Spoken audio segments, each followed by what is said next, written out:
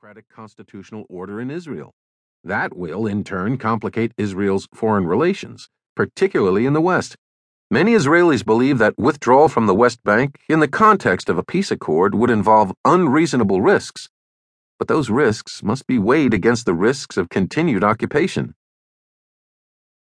Obama's legacy. Like NATO, the U.S.-Israeli alliance was founded not only on mutual strategic interests, but also on cultural connections and shared democratic values. But the similarities end there. The partnership between the United States and Israel does not include a defense treaty, and the bond of shared values has been steadily weakened by cultural and demographic changes in both countries, as well as by the manifest failures of the Israeli-Palestinian peace process. Obama, whose liberal Zionism was nurtured in a circle of progressive Chicago Jews supporting his political rise, entered the White House with a strong conviction that some form of tough love was necessary to restore the moral basis of the alliance.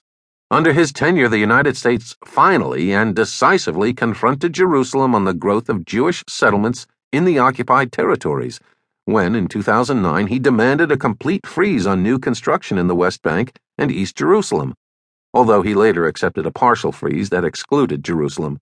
To preserve confidence between the two allies, however, Obama also recommitted the United States to the security relationship by substantially increasing the amount of U.S. security assistance to Israel, notably from missile defense.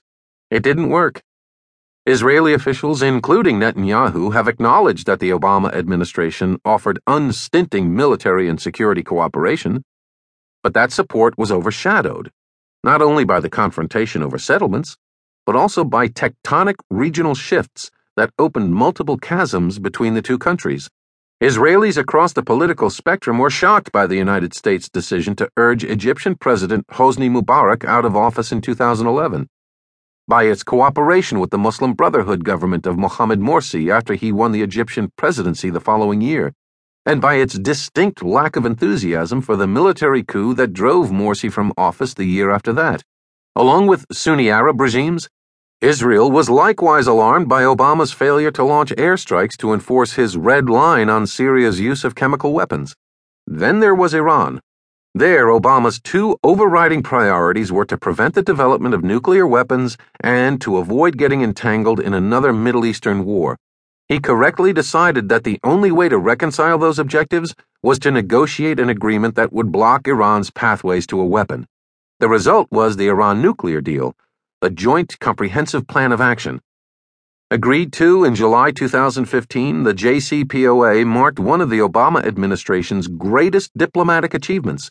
Yet because the deal left Iran with a latent nuclear program, the Israeli government found it intolerable, as Netanyahu had made dramatically clear to a joint session of the U.S. Congress as it was being negotiated. From the Obama administration's perspective, Israel also moved the goalposts. Unable to deny that the agreement would prevent Iran from posing a nuclear threat for the next decade, it began complaining about the United States' alleged acquiescence to Iran's regional aggression.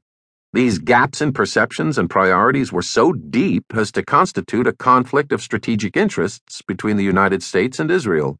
Netanyahu's failed campaign to derail the JCPOA had the side effect of darkening the mood surrounding renegotiation of the 10-year Memorandum of Understanding that governs U.S. military aid to Israel.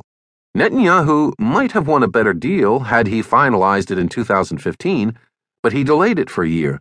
The Memorandum of Understanding that Israel signed in 2016 looks generous on its face, $38 billion over the next decade.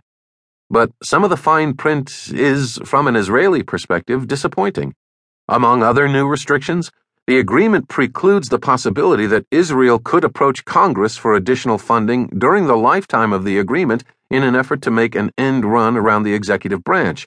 Looming over all these tensions was the Obama administration's failure to make progress on the peace process.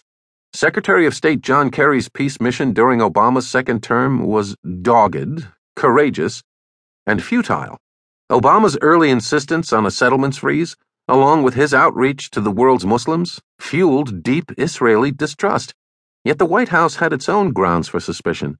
Despite his pronouncements otherwise, Netanyahu has never behaved as though he is genuinely committed to a two-state solution. And some members of his current government are openly hostile to the idea.